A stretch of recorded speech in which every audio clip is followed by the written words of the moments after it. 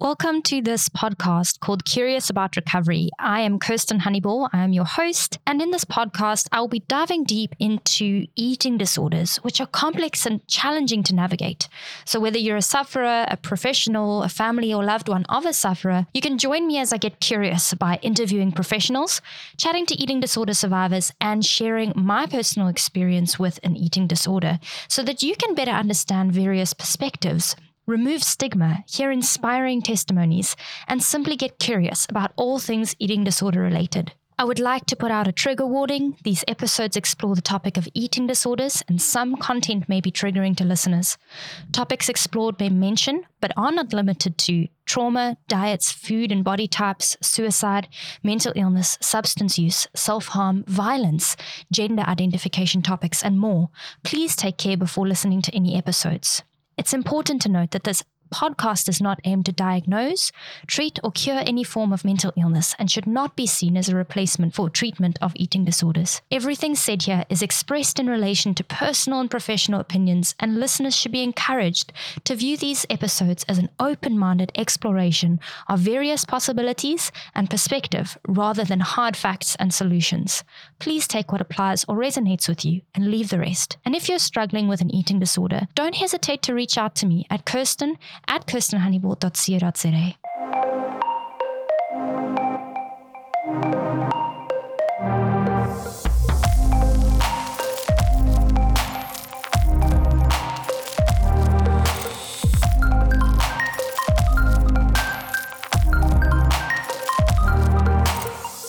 Today we have Dr. Evelyn Higgins with us. She is the founder of Wired for Addiction and is a recognized international expert in the science of addiction recovery. As a certified addictionologist, diplomat of the American Board of Disability Analysts specializing in pain management, and diplomat of the American College of Addictionology and Compulsive Disorders, Dr. Higgins has had the honor of advising the U.S. Surgeon General, producing and hosting a Gracie Award-winning nationally syndicated health and wellness program, and serving as a 1996 Olympic team doctor and Olympic torchbearer. With 35 years in practice, Dr. Higgins has specialized in the clinical application of the neuroscience and epigenetics behind mental health complexities. Recent events that she has been involved in include presenting at the 2023 Executive Summit on Addiction Treatment in Waikoloa Beach, Hawaii. She was honored as a 2022 TEDx speaker, 2022 International Society of Substance Use Professionals Annual Conference panelist in Abu Dhabi in the UAE, 2022 International Gambling Conference in Auckland, New Zealand, and 2021 nominee for Modern Healthcare's Top 25 Innovators in Healthcare. In 2018 and 2023, she was a Compass Transatlantic speaker and a frequent national media healthcare commentator. Dr. Higgins finds herself at the nexus of epigenetics, neuroscience, and health. I'm so honored to have her here talking to us about Wired for Addiction and how the work that she does is helping people and changing lives all around the world with regards to addiction and mental health issues. So thanks so much, Dr. Higgins, for being on the show today. I'm really excited to hear about what it is that you do and kind of what got you to this point in your personal life and in your career. If you could just share that a little bit of that story for us. Sure, would love to, Kirsten. Thank you for having me on. First of all, really great that your listeners can benefit by this information. So how I got to where I am, wow, that's a long, that's 35 years of stories. We'll get to the last part. I was originally practicing in disability and pain management and seeing that people, the same one size fits all was how people were being treated. And it wasn't working. People were getting prescriptions that weren't managing their pain, that weren't managing a better life. And then that was, 30 years ago. And then as of 20 years ago, I'm seeing people not just becoming dependent on these, but becoming addicted and not getting the end result that they were even after. And then personally, how I got involved with addictions was I married a man who was an alcoholic. And actually, he had several addictions, not just the alcohol. That was his most predominant. We had a child together. And a year after my daughter was born, we found out that he was adopted. So now I had more unanswered questions as to what's a health history here. What do I need to know? I had no gauge of looking at relatives or anybody else to know about concerns for her life. So that was kind of the impetus of where we went to. Additionally, in this area, we were not using technology the way we do in other areas of healthcare. There was truly an inequity. We thought with people with addictions, whatever kind they are, that, well, they got themselves there. So it's on them. And that's really how my work evolved. Thank you for sharing that with listeners and with me, and your experiences. They say the things that you go through, the triumphs and the struggles that you go through in life, are often the things that you then come out of the strongest and the most informed about. So it's a tragedy, but also at the same time, just wonderful to see where it's led you. You spoke in one of the talks that I've listened to lately on TED. You spoke about addiction not being a moral flaw, and you speak about this idea of biomarkers being able to tell us, what addiction is doing on a genetic level. So I would love you to just expand a little bit on this idea of biomarkers, what they are, or what they tell us, and what we can. What information we can extrapolate from it, and what it means for people who are struggling with things like addiction and other mental health concerns and health concerns. Sure. Great question. So yes, you referenced my TED Talk. In the TED Talk, I say addiction is not a moral flaw. No one wakes up one day saying, I can't wait to lose my family, my friends, my job, my home. That's not how it works. It's this slow progression of where we finally get to when our life then is turned upside down. Biomarkers, that's what we do at Wired for Addiction. So we have a patent pending process looking at 85 different biomarkers related to addiction and mental health, because those are intertwined. And I'm sure we'll get to talk about that. But a biomarker is simply a measurable substance within a person's body. So biomarkers are things like neurotransmitters, which are brain chemicals, hormones, other things we look at, not to use too many science words, but you have to call it what it is, and then I'll say what that means. So a single nucleotide polymorphism, or a SNP, that's simply an error in genetic coding. And that error creates what we call aberrant behavior. Aberrant behaviors are things like risk-taking or impulse control or addiction or anxiety or depression. So that coding isn't correct. And then we see this clinical play out of those genes. It's so interesting what you can tell from observing the biomarkers in a person's genetic makeup. And let's say a person has identified a biomarker for addiction. Now, obviously my podcast, we speak about eating disorders, but, addiction is something where, okay, you foresee a potential in this area, or depression, you foresee a potential in this area. What does someone do once they recognize this biomarker? I mean, maybe perhaps for a person who has an addictive biomarker that might say, okay, it's probably not a good idea for you to dabble in alcohol or drugs or anything like that. But how does a person who has identified a biomarker for depression, anxiety, risk-taking, those kinds of things, how do they then move forward in their lives in a cautionary way? What do they, do you know what I'm trying to say? Yeah. And that's exactly, you're getting to the point, Kirsten, of where we want people to understand what the value of this information is. So there's not just one marker that says, okay, eating disorder or alcohol or opioids. It's all of them together and what they mean together. So if you think about when someone has an addiction, whatever type of addiction it is, typically it's from a diagnosed condition of an addiction, an undiagnosed condition, or a trauma that individual is trying to self-medicate. And someone that has a propensity towards addiction is going to find that perfect self-medication for them, whether it be food, whether it be alcohol, whether it be gambling, whether it be sex. they're going to find that one pacifier. And it works initially. And when it works, they think, wow, okay, I feel so much better. It works until it doesn't work. And then that becomes their problem. That becomes their disease process. So when we do a lab panel on someone and we see, let's say, the propensity for these co-occurring disorders like anxiety or depression, we have the individual understand where this is coming from. So first off, that's kind of like a big sigh of relief to say, wow, this isn't just me acting out for something.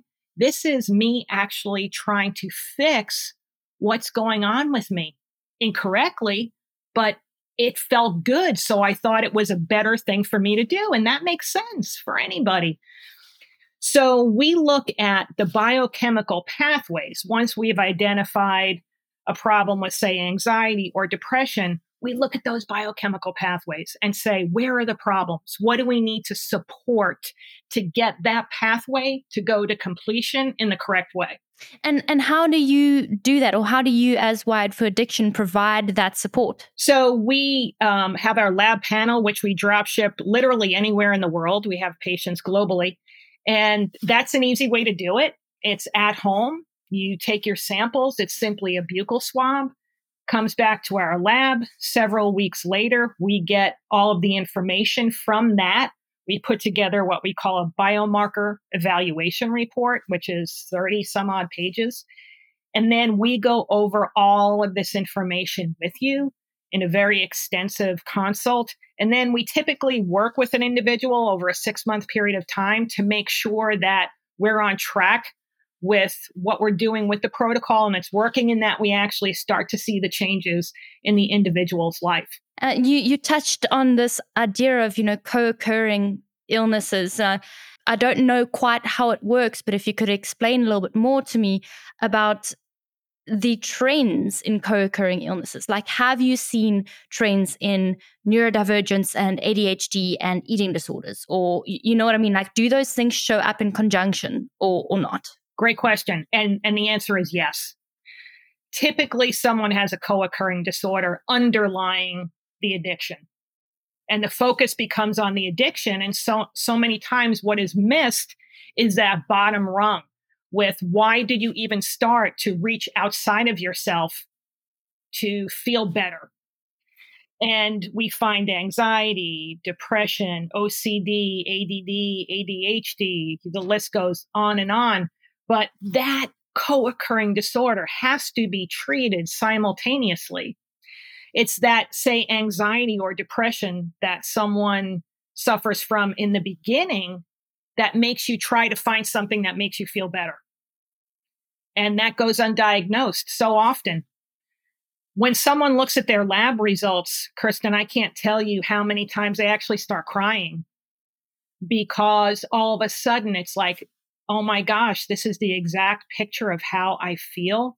And it's because there's something going on physiologically, not just me trying to, quote unquote, I'm using air quotes here, mess up my life. But there's a sigh of relief because now it makes sense. And we isolate, we measure, and we treat. So if we isolate these biomarkers, we can then measure them and then we can treat them. We now have a blueprint of where to go instead of guessing. You look at so many times when by the time someone comes to us, they've already been treated by many different facilities or physicians and still no help because no one used objective labs. That individual was diagnosed based on vocabulary. And what if you and I don't have the same vocabulary? We are not going to arrive at the same place in our minds of what's going on, right? So you would think by 2023, with such advances that we've had within healthcare, that we would bring it to this area as well. And that kind of goes back to the first question you asked me. And I said that there is an inequity within the addiction world, kind of like, you got yourself here, good luck, get out. It's such valuable information, and you speak so powerfully into this idea of, like you said, also in the TED Talk I listened to about, you can't diagnose via vocabulary.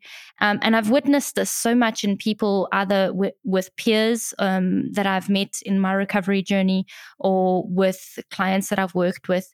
This idea of, okay, cool, I've gone to a psychiatrist for 15 minutes and I've said one or two things and I've been put on this SSRI or this antidepressant or whatever. And then a whole world of other co-occurring things happen. And, you often see these trial and error kind of modalities to finding effective medication or treatment processes for an individual. And you're basically saying, let's stop that trial and error process and let's actually get accurate about what we're doing. Exactly.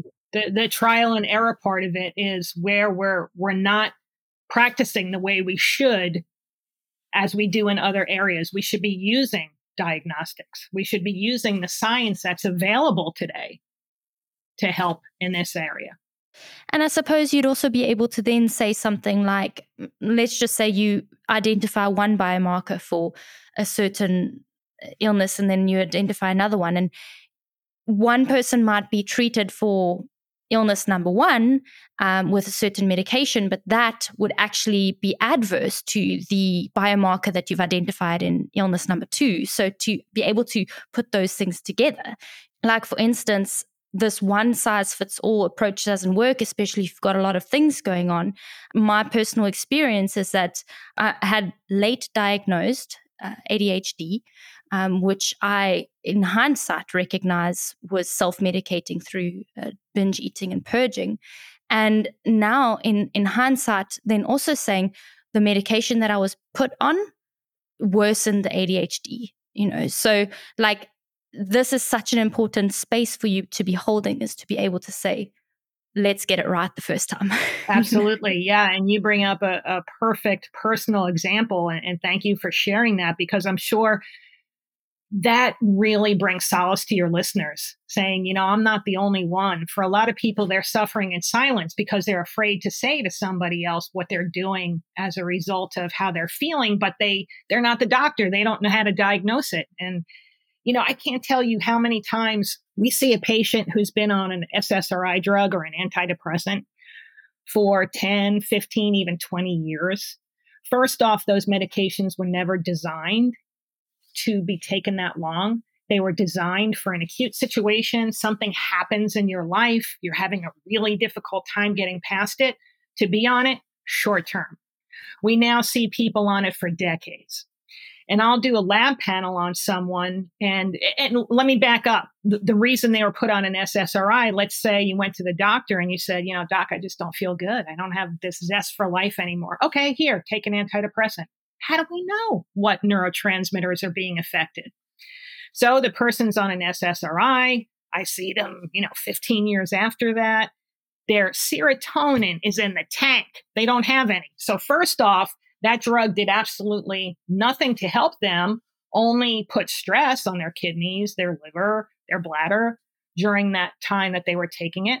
And we look at genes that would be able to tell us, there's a specific gene that would tell us that on this particular individual, if you have it, that an SSRI drug was not going to be effective for you to begin with.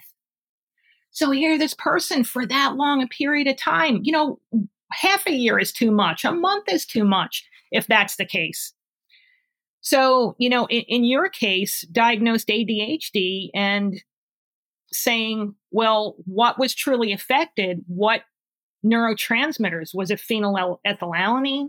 Was it dopamine? Was it GABA aminobutyric acid? Was it epinephrine? Was it norepinephrine? Was it dopamine? Was it serotonin? We don't know.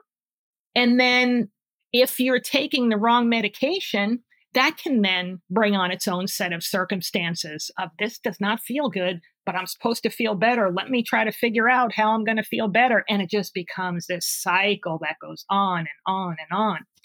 There's also a lab test that we offer. We don't have the patent on this, but we offer it. It's a pharmacogenomic test. And that tells you within this individual's DNA what medications are going to be safe, what are become cautionary, what are be the most effective. So doesn't that sound like a starting point for everybody? Even if you don't have anything wrong, it's like, don't you want to know before a situation may or may not occur what's going to work for you?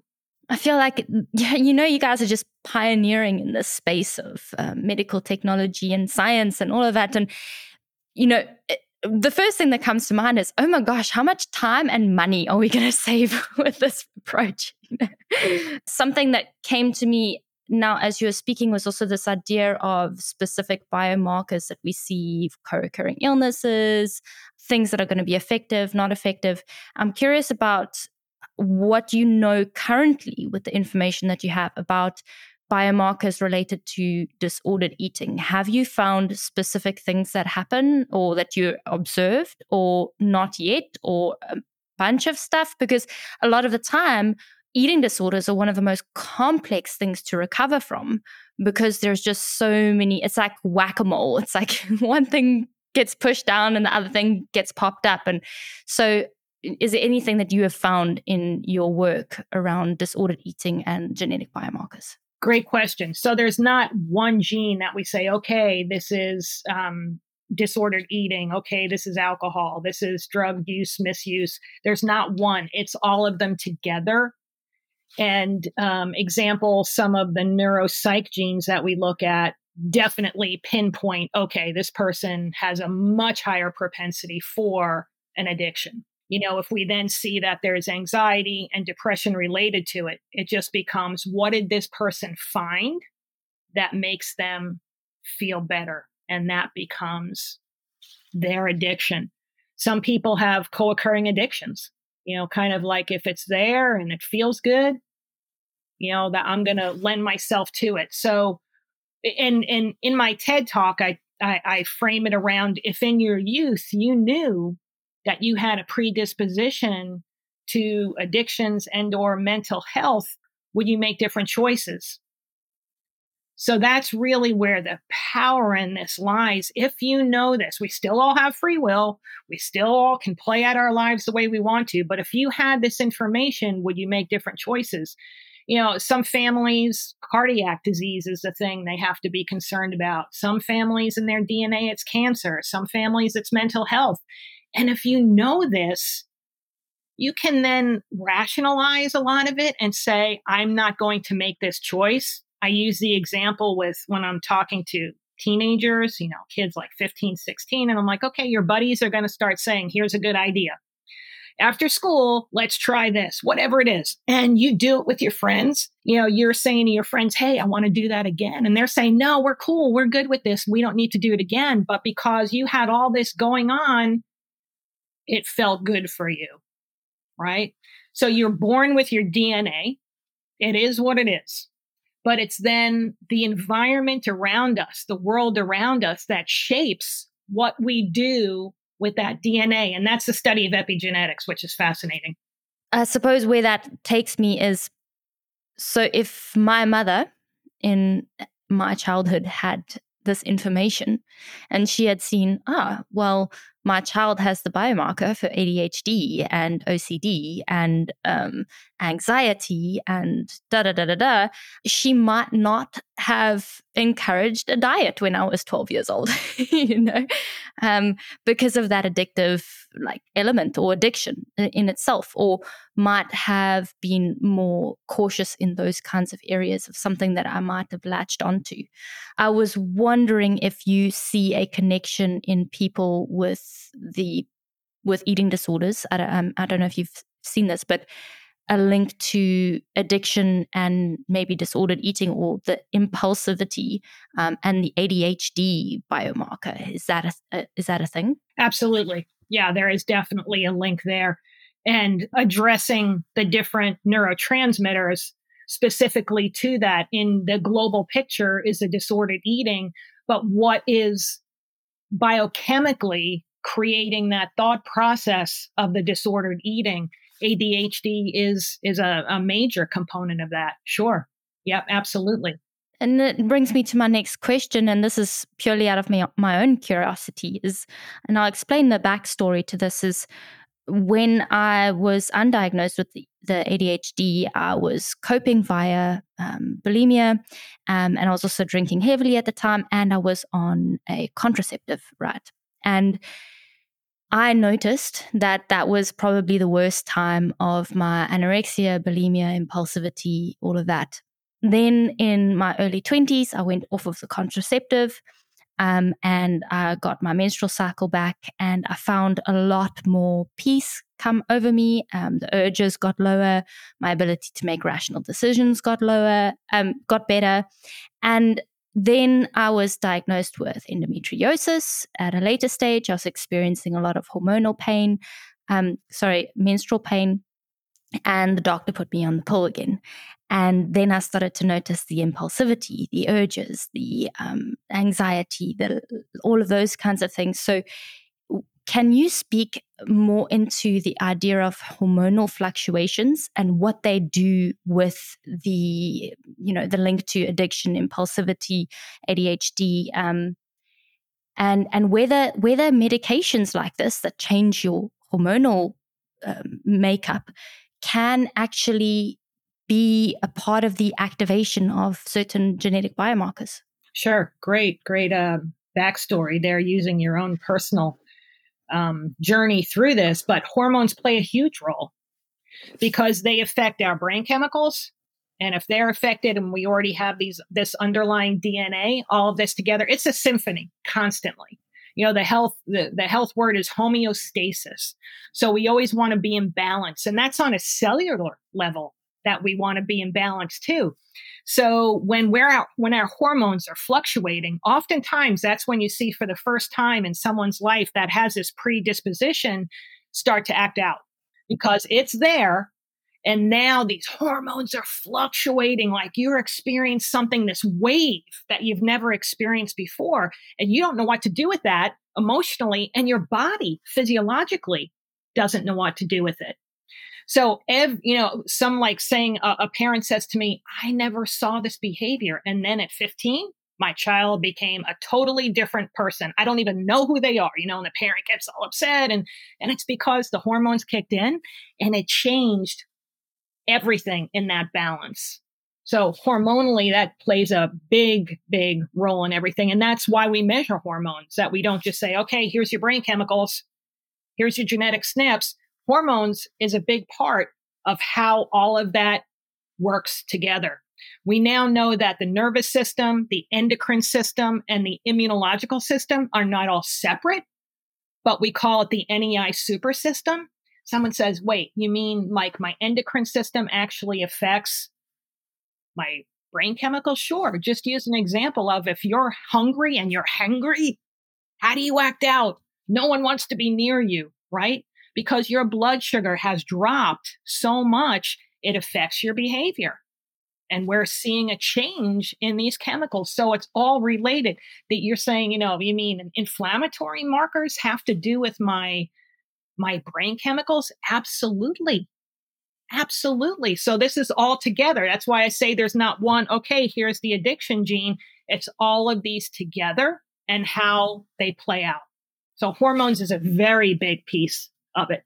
I think it's very valuable information for people to know and understand this, that like what you're doing to yourself hormonally, and when you are going through hormonal changes, whether it's through puberty or whether it's just your monthly cycle, or even men. I mean, men go through hormonal fluctuations. They don't get a menstrual cycle, but they still go through these fluctuations.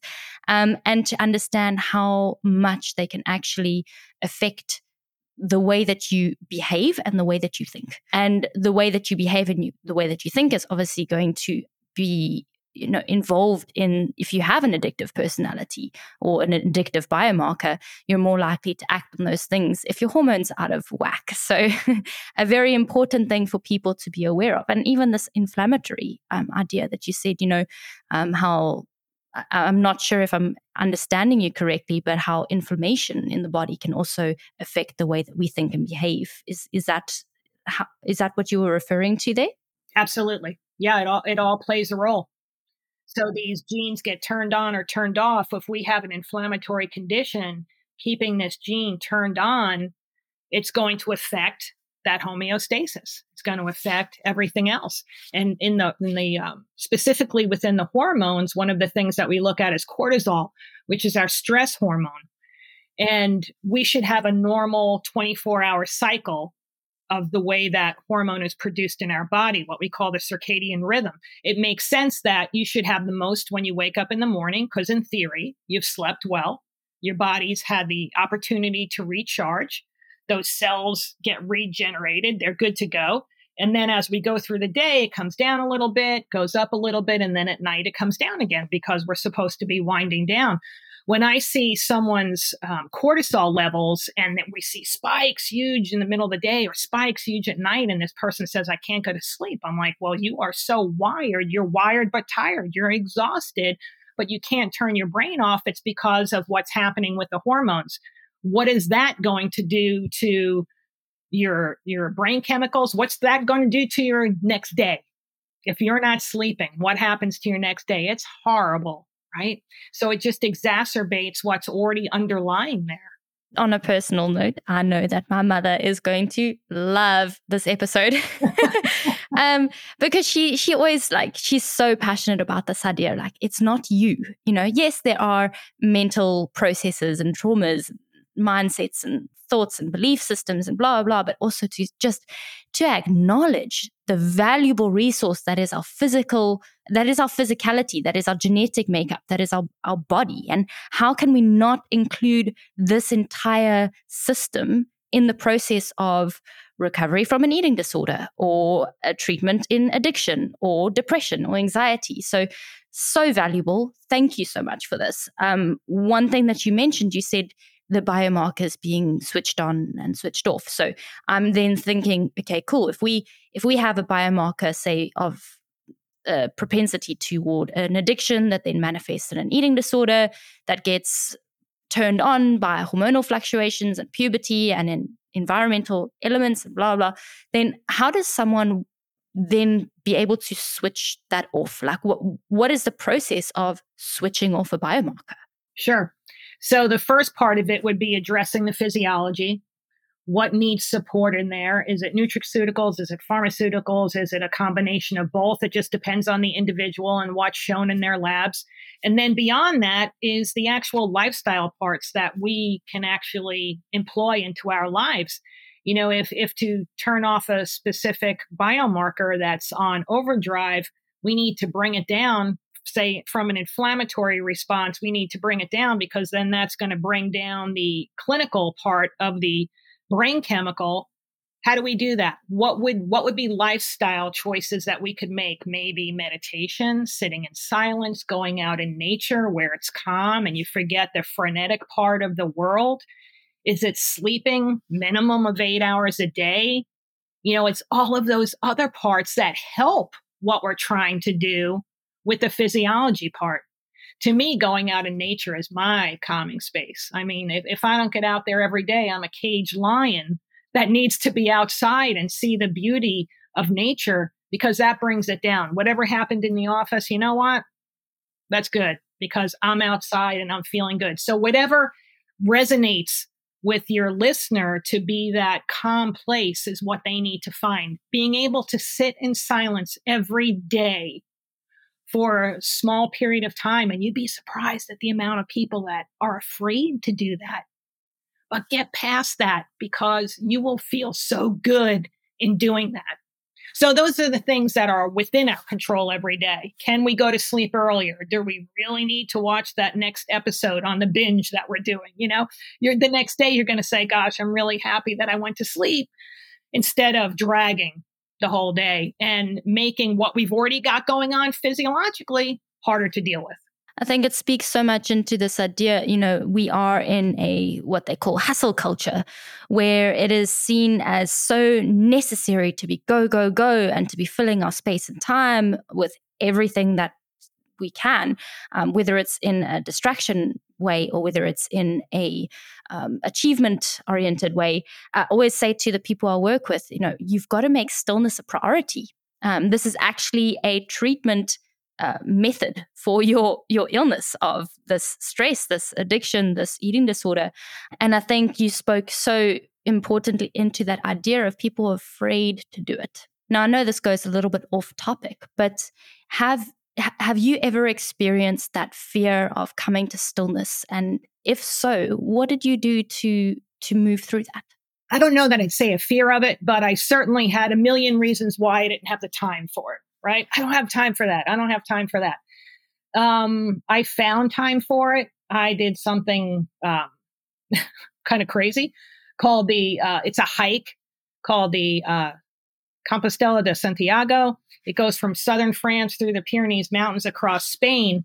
And it was a 32-day hike, which was insane, to leave my practice, leave my family, all that kind of stuff. But I wanted to do it. Actually, I completed it on my 50th birthday. So to go into the second half of my life. And I lived a very frenetic life. I have to be here. I have to be here. I have to do this. I have to do that. That hike, not knowing that was going to be the end result, changed the rest of my life, really did, because I learned how to use that silence because I did it by myself. And to be by yourself for that long, that's a challenge. That really is a challenge, because when all you do all day is eat, walk, and sleep, it gives you time to process all of those emotions that as humans, we want to get rid of the fastest way possible, right? And how do we do that? Often is by substances or addictions, or just go, go, go. That in itself can be an addiction. Just go, go, go, go, go, frenetic. And I learned how to be in that silence. And from then on, I knew, like I said to you earlier, I have to go out every day or else I'm a caged lion. I have to be in that silence every day because that brings me back to center. For me, that's what it does. So for each one of your listeners to take the time and figure out what brings them back to center is so valuable. And sometimes with the simplest of parts, like I do gratitude journaling every day, and I'll say to patients, you need to do it. They're like, no, I read about that. I'm like, you don't read about it, you do it. It's an action step. It's a verb. And it's whatever you find, but not just to intellectually know those things, but to start using them as tools, just as important as your protocol, right? Those are game changers for people. Yeah, and I think we are in information overload these days. And, even though this podcast platform is another form of information, I think it's more important about like, what do you hear and then what do you integrate? So one of the things that I'm now only at the age that I'm at, I'm still quite young, but still it's taken me a long time to get here, to get to the acceptance place that I as a person, possibly because of my genetic biomarkers, need a lot more time and stillness to be able to cope with life. Like it's just, I'm accepting, okay, that's just a part of me. And being a high achievement oriented person, and also, which I don't know if that's a genetic biomarker, it might be, you can tell me. But being a high achievement oriented person, as well as being a person who needs a lot of time to do things, it can be very conflicting to say, well, if I'm taking a lot of time and I'm creating this stillness and I'm needing to be slow, then how am I achieving all the things that I want to achieve in this 24-hour period? And kind of like moving towards acceptance in this. And I think a lot of people with eating disorders tend to be quite high achievement oriented and tend to actually need a lot more time and space and stillness in order to cope with life. And this has been one of the biggest things for me to accept, is to go, okay, I need stillness as a treatment modality, as part of the way that I manage the illness that I have. And if I don't do that, then I'm switching my biomarker on. And guess what? I'm probably going to go back to binging and purging. So such an important thing for us to see the work that you do. The work that you do is saying, how can we recognize what it is that you're probably going to need to be aware of in your life?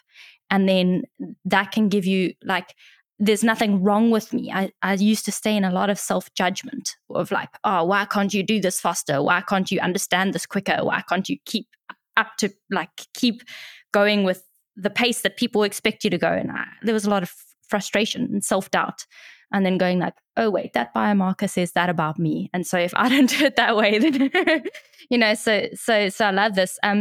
My question to you is, like, let's say hypothetically we have a parent who is maybe wanting to have a child, or has had a child, or even an adult at any phase of their life, and they're wanting to know, okay, what is my genetic makeup? What can I look out for? What can I do? So how do you step in? I know you did mention a little bit about what Wired for Addiction is, but how can a person come to you, and what phase of their life should they come to you? Like, when do we get every single parent to now genetically map their children before birth, or how does it work? Right. Great question. So perfect world, everybody would do this because it can make your life a lot easier. It could be just used as knowledge, or it could be used as, okay, here's what I need to be careful of. Here's things that we should stay away from. And we have seen patients as young as 2, as old as 98. So it really runs the gamut. Oftentimes we see someone when the problem is already there, and they've already gone to the doctor for the first, second, 10th time and be given a prescription for something that didn't work. That's by the time we see them, that's typically what's already happened. So it really just depends on the individual, what's happening in their life. But I mean, my whole family has done it. It's even it's a gift that you can give somebody to say, I love you so much. I want your life to go as well as it can, so you can become all you can be, given what you've got to work with, because we've all got something. And just knowing that before we get there can really change things. So as I said earlier, we work with patients all over the world.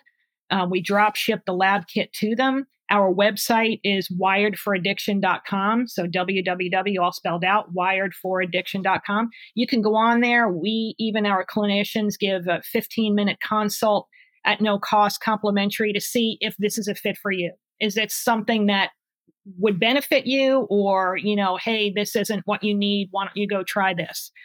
And it's as simple as that. We, as I said, a couple of weeks later, we get back the data. We create this biomarker evaluation that's unique to your DNA. And then we stay with you over the 6-month period of time to make sure that we're getting where we're supposed to go. When you think about the big picture, Kirsten, there are 7.5 billion people in the world with 7.5 billion different DNAs, yet the way we treat them is as everybody has the same. That doesn't make sense. I mean, I really think that there's going to be a point in history where we look back and say, that was so archaic. Everybody got an SSRI. Everybody got an anti-anxiety. How ridiculous. No one's DNA is the same, and no one's life is the same. I don't know what someone else's struggles are. They're feeling them every day, not me. So doing the objective lab really gives us what's going on inside of your body.